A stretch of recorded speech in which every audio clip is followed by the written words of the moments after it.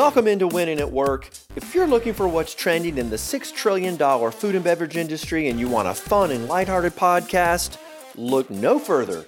The food and beverage executives and totally awesome brands that are featured here take us deep into the world of sustainability and good for you, organic and farm to table, plant-based, ethically sourced, purpose and mission-based products, CBD infused food and beverage products, how to build a brand, how to scale a brand, fundraising, and more. Welcome to Winning at Work. I'm Tony Moore, expert headhunter, semi-professional podcaster, and I interview the best heads in the business. Want to give these brands a little love? Give them a boost? Well, let's make this a top 10 podcast. Subscribe, give us a rating, follow us on LinkedIn, and leave a comment. You ready to win at work? Let's go. I'm really excited because this is a topic that we've not had before on the program, but there are a lot of family businesses that have been in the food and beverage industry for decades. And I think there's a feeling that you want to grow, you want to break out of maybe some old traditions. Perhaps you need to bring a different viewpoint into the organization. Maybe you need to bring in an executive that's come from a large corporation that can kind of help you go through that change management and kind of change the way you approach business and the way you expand from being a very successful family business into a corporate powerhouse. And today, that is exactly the topic we are going to dive into. And I have Craig James. He's the Chief Executive Officer at Berry House Coffee and Tea Company. They're based out of New York. Perfect place, the center of the food world here on the East Coast. I'm really excited to invite in Craig. I'm just going to give you a brief history of his background. Over 20 years through the executive ranks at ExxonMobil, and is now at Berry House and Coffee. He's also part of the Society of Fellows at the Culinary Institute of America. He's also a board member, the Big Apple chapter for the American Culinary Federation. Craig, welcome in today, sir. Tony, it's a great pleasure to meet you. How are you, sir? Oh, it is great. We're very intrigued. I'm very intrigued because when you and I kind of talked a little bit offline about this, I thought this topic really resonated with me, and I think it's going to resonate with our audience. So I'm really looking forward to kind of hearing, your approach, how you can help a family-run business kind of evolve. But before we get into all that, why don't you tell us a little bit more about your company, your brand, your mission, the things that you guys are aiming toward? Yeah, thank you very much, Tony. Appreciate it. So Berry House Coffee, we are a family business. First started in 1934 by Max Goldstein. It was then taken over by Herbert Goldstein when he came back from World War II. So he was actually a forward observer in Patton's Third Army in the European theater. And then as they grew the business, basically moved the business over to his three sons, Barry, Paul, and Ron, who are our owners today. Basically, we do a lot of private label and branded business. We've been doing quite a bit of flex packaging in regards to retail bags, fractional packs. We do single-serve capsules, both Nespresso and K-Cup compatibles. All in all, our whole focus is based on quality. And we are USDA organic certified. We're fair trade, quite a bit of a strong relationship with the Fair Trade USA folks, OU Kosher, Smithsonian Bird Friendly, and then we also meet all the requirements of the BRC food safety standards in place. So 87-year-old coffee company here in the New York City area. Our whole focus is really to inspire a great coffee drinking experience. With the products that we offer, we really want to make sure how we source those coffees and how we manage our businesses, both socially and environmentally responsible at all times. Yeah, that is clearly the trend. It's really not a trend. It's not even fair to call it a trend. I mean, it is just a good business practice. And I think, we have discovered that in the coffee industry that there's, a lot of need to kind of drive that value down the chain. What would you say your aspirational goal is? What is your almost unattainable goal? Yeah, great question. So for me, it's really how do we elevate the coffee experience? So coffee is a huge industry. It's been around for over 500 years. The U.S. coffee market is one of the largest in the world, and with revenues over about $80 billion. For me personally, I'd love to elevate the experience. So when I was in the corporate world for 22 years, working through different meetings and PowerPoint presentations, I used coffee more as a functional tool to get by without really realizing what I was putting in my body and appreciating what I was drinking at that point in time. When I got to Berry House, it really opened up my eyes in regards to how coffee can be an amazing experience. So similar to wine, if you think about where the wine industry was about 25 years ago or so, you went into a restaurant and you ordered a red or a white. They brought out a carafe, one carafe of each, and you really didn't have much choice behind it. You look at going into a restaurant now and you think of the experience that you have, an encyclopedia comes out, right? And it's here's the grapes from this origin, here's the varietals that are part of it, here's the taste profiles behind it. Coffee is very similar in aspects to that. How terroir has an impact to the overall tasting profile of that coffee is significant. A lot of the agricultural sides of coffee and wine are very, very similar up until the processing aspects. And from that point forward, though, that's where you can really start to get into some different nuances in regards to the varietals and how terroir impacts the overall flavor. So for me, it's how do we as Berry House Coffee share that passion, that experience to elevate coffee within not only the coffee industry and cafes and those, but also food service and hospitality. I mean, how many times have I gone out and had an unbelievable meal where the chef or the wait staff came out and explained every single dish to you, what the farmers did to make the vegetables special, what the chef did in order to cook it to make it special. Usually when it gets to coffee, it's just a cup placed in front of you with no explanation. So how do we change that so it becomes part of the overall experience and continues the theater of what you get in a nice fine dining restaurant? Yeah, there is definitely a premiumization going across all categories, and coffee is going through that transition as well. So that's I think you're in the right space, definitely to make those strides. Well, I'm kind of curious. So you're coming out of Exxon. So obviously you weren't hired for your food and beverage background. Correct me if I'm wrong, but obviously your corporate expertise, right, is what this family-run business is wanting to evolve. So kind of walk us through kind of at just a high level here. What are some of the steps? What are the 4 or 5 steps that really a company has to go through to evolve into more of a corporate entity, corporate powerhouse? Yeah, I think, there's 5 key themes I would say in restructuring a family business for what worked with us at Berry House. One is kind of overhauling the company culture itself, and how do you energize the employees in order to want to participate actively in the journey that the company has undertaken. And the second one is really, how do we transition ourselves? We were very much a white label or a private label company in the past, heavy focus on everyone else's brand. How do we transition that to start to tell the story of our family and the legacy of our company in order to drive our own brand and drive value into the organization? The third is the power of leadership development. How do you educate not just your senior level management team, but also your mid-level managers? They are the future of the company. Any company's mid-level managers are the ones who are going to take them to achieve the goal and the vision of the company itself.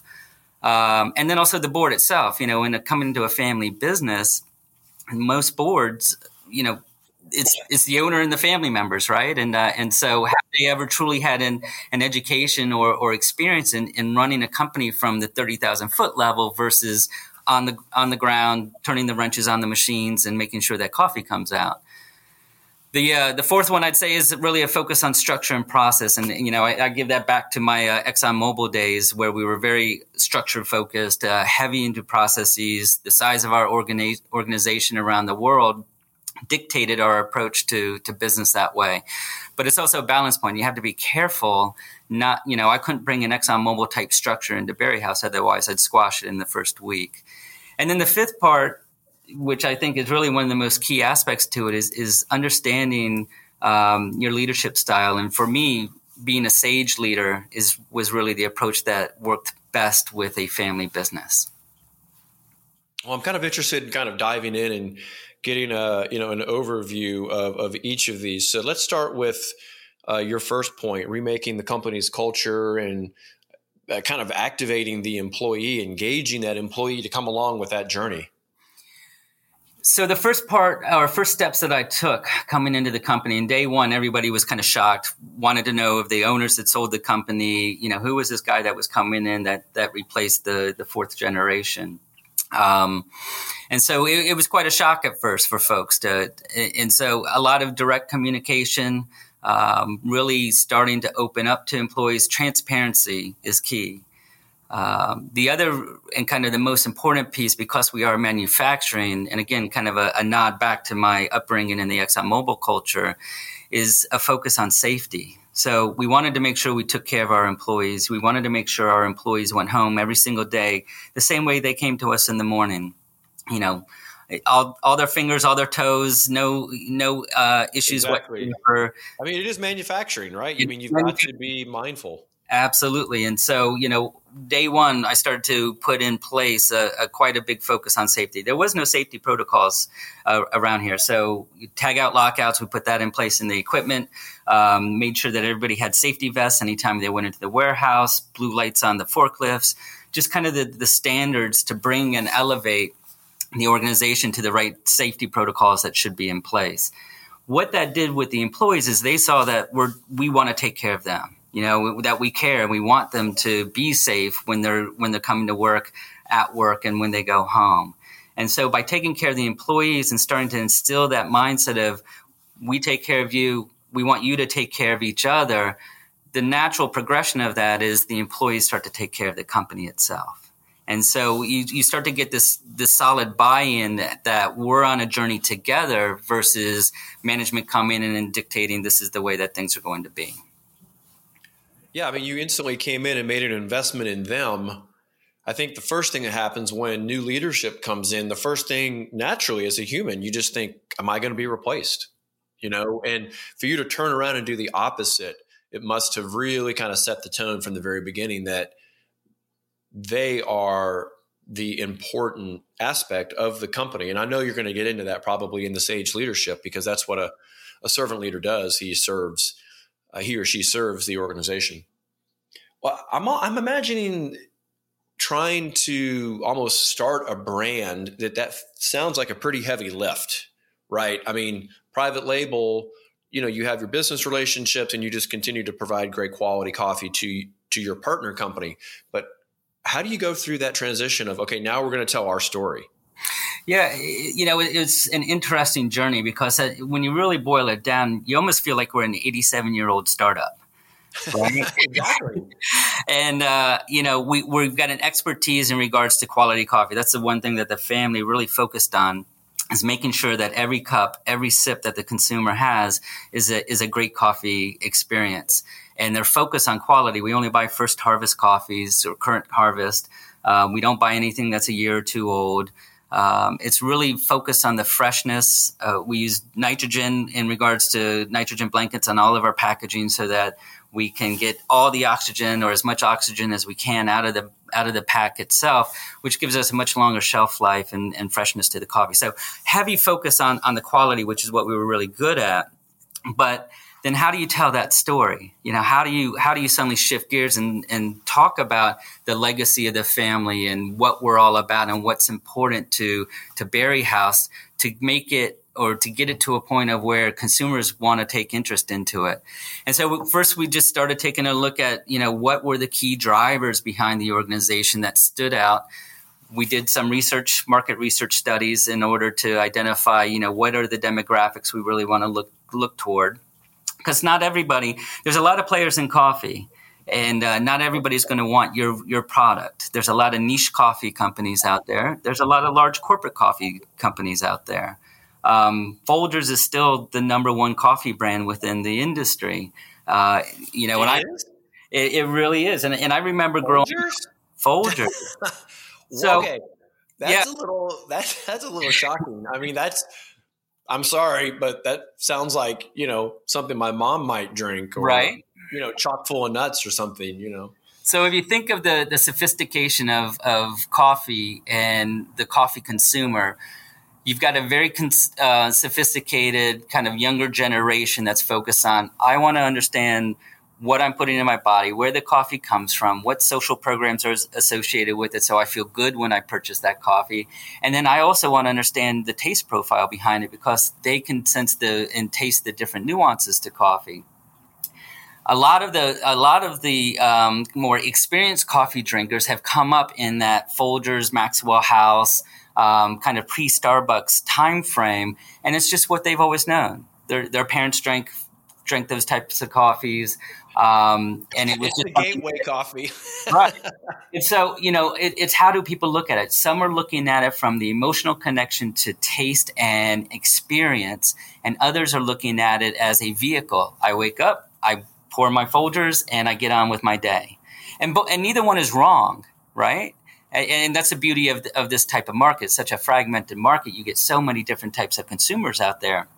But that's where we see an opportunity of where we can educate and really focus in on those that want to have that great coffee experience and really want to understand coffee.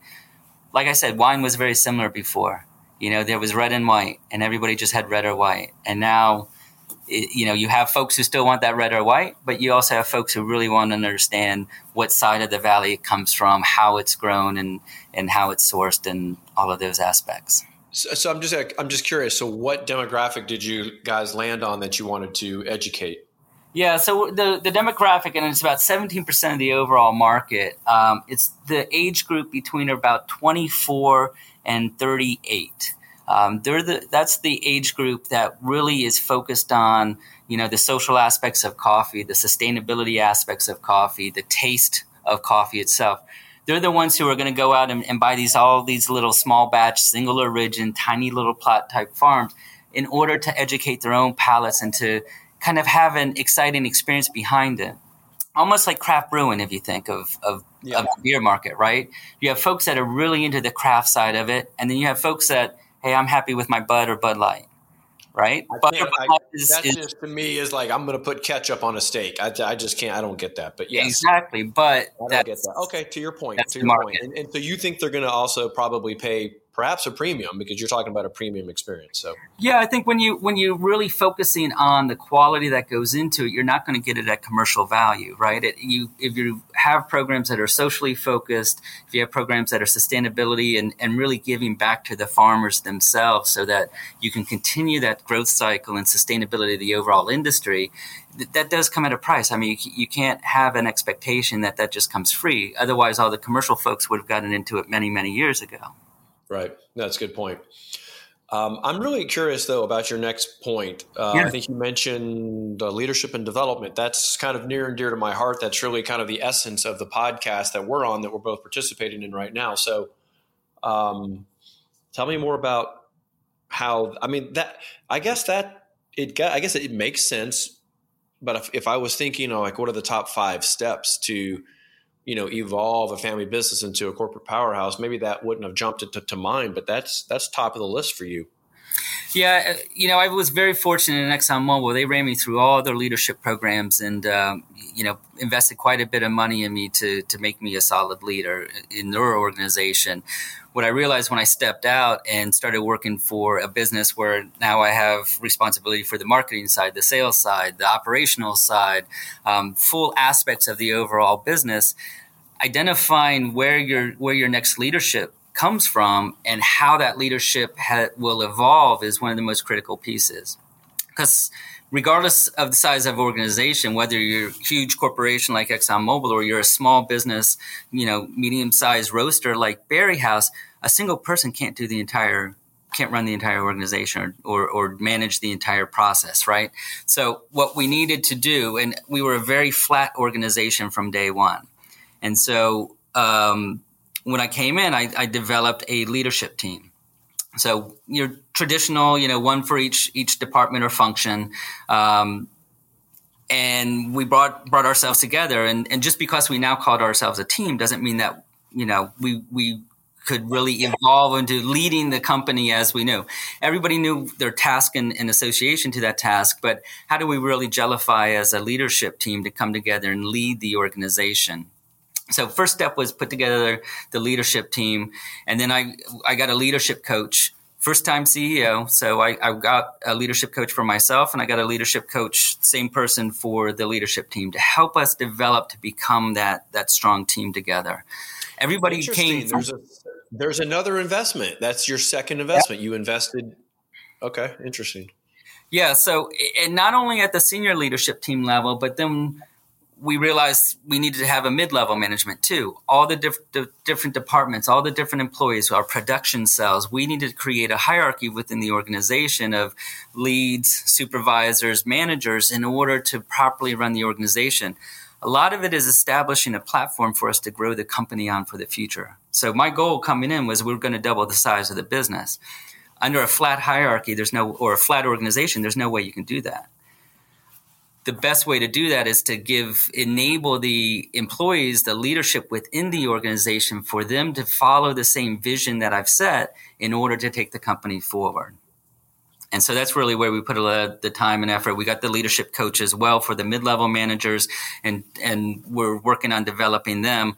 And then also establishing a board, proper governance at that high level, 30,000 feet, to really oversee the organization. 3 family members, but I quickly added 2 additional non-family members to the board. One with financial experience, who joins us from Arizona, and another person from the marketing side of it who joins us here from New York City. Oh, that's clever. And it seems like your fourth idea, focusing on structure and process, it feels like it kind of goes hand in hand with the leadership development, because you're developing leaders and those leaders are operating within structure and process. So in some ways I see them kind of correlated. They do. I guess where it extends out is really more on the process side of it and standardization. So running a large organization where you have automated lines with robotics on the end, it's good to have processes in place. What is the startup process? And documentation behind that, education and training to each employee so that they know their role. We have to be able to give the tools and training to the employees so that they can be successful in the role they have. To just take someone and plop them in and say, okay, this is what you're doing now, it's a recipe for disaster, or it puts them on such a learning curve that it's almost insurmountable for them. That's the biggest problem. It's the learning curve. Anytime someone's hiring, I know everyone listening to this has gone through this problem, is how do you ramp someone up that learning curve as quick as possible so they can start contributing and adding to the value? And that's obviously what you recognize. If you're trying to double the size of the company, whether that be revenue and or through people, that's a huge ask for everybody to ramp people up. If you don't have that structure in place, you don't have the process, it's just a burden.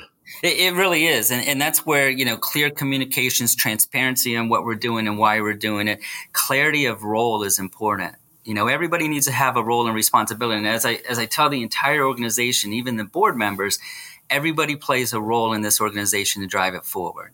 So no one sits back. No one's, just kind of right in and out. Everybody has a role in order for us to meet our vision, to be that world-class company, to elevate the coffee experience to our customers. Yeah. Well, just talking to you, it's clear that you've got a vision, and that's very important for a leader. But what do you mean by sage leadership? Is that some unique system or something that you picked up? So sage leadership's been around for a long time, hundreds of years actually. Even the U.S. military uses it. The Marine Corps are big on sage leadership, actually. Sage leadership is really a focus on empathy and understanding of your employees, what they're going through within the job itself, clarity of providing clarity of purpose and showing that vision. basically taking the vision that we've created for the company and ensuring that the employees can see it as well. But I mean, for me, Sage Leadership, how I activate that on a daily basis is I walk around the plant constantly. I know every single employee by name. I know a lot of their family members. I'm always checking in with them, seeing how folks are doing, particularly through the pandemic. The last 19 months, 20 months have been extremely difficult for any organization. Manufacturing, how do you do a manufacturing organization when there's a airborne illness going around? So extremely important, taking care of the employees, understanding what they're going through, having an ear and listening to them, not just being there, but actually listening to work together in order to come up with solutions and moving forward from there. So listening is probably one of the other big aspects of Sage Leadership as well, of just being present, being in the moment, taking time to hear and value the employees that are around you and part of your organization. Yeah, I had someone on recently, and we talked about the importance of just letting that employee be heard. Yeah. Let them completely voice an opinion all the way through. That really helps kind of get that buy-in to get them to kind of move along with you, because you're asking them to do some big things, some big changes. Right. Yeah, and I think you hit it right on the head there, Tony. It's really that engagement with the employees so that they have voice. You can send out employee surveys, as are all well and good, but is that truly an emotional connection to your employee? And I'd say no. So what I've been doing, and we kicked it off well before the pandemic, is I would bring 5-6 employees from different functions together, and I'd have lunch with them and just hit me with any question you have. Let's talk. And I would share with them our vision, what we're doing. They would ask questions about how we're making out in the marketplace. And we had to put a hold on that for the first year of the pandemic, for obvious reasons of social distancing and everything else. But this past year, we put it back in place. And it's really been, I enjoy it because it allows me to hear what's on their mind and what can we do in order to, as an organization, in order to, make their life a little bit easier each and every day too. We're all in this together. And the way I look at it, Tony, is we all want the same thing. We need to put a shelter over our heads. We want to put food on our plates, and we want a little extra money to go and have some fun with. And so if we're all there in New York City, my gosh, there's so much to do up there. There really is. Yes. An unlimited number of things to do. Well, as we wrap up today, I'm curious, what would you say your superpower is? What is it that really enables you to be successful? Yeah, I think for me, it's kind of really the connection to the employees and what I would call servant leadership as well. I always view my role as what are your barriers that I have the power to take away? If you have obstacles that keep you from doing the best that you can each and every day, then what can I do to knock those barriers out of your way so that you can continue to take that step forward? And so, the connection with the employees, being able to walk around and talk to them at any given point in time. And, it's fulfilling for me, coming from a large corporation where, how do you know 80,000 people's names, right? To an organization where we have 80 people and how to, I do know everyone's name and I got that personal commitment to them.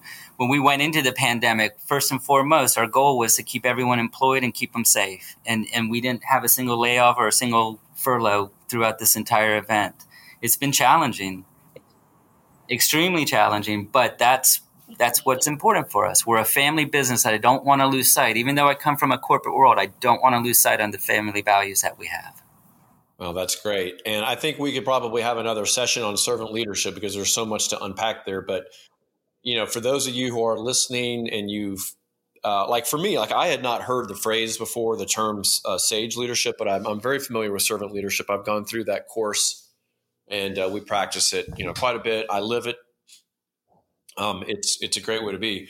Well, Craig, this has been fantastic. I really appreciate you coming out and kind of teaching us, that kind of just frankly, very practically speaking, how to help a small business evolve and kind of take on more of that corporate infrastructure and kind of process so you can grow and scale. I mean, I think that's really probably a more apt title is really how do you help a family business, be, organized so they can scale and kind of move out of those, it's what seemed to be at the time, practical ways to operate, but now you're adding in the wisdom of a Fortune 50.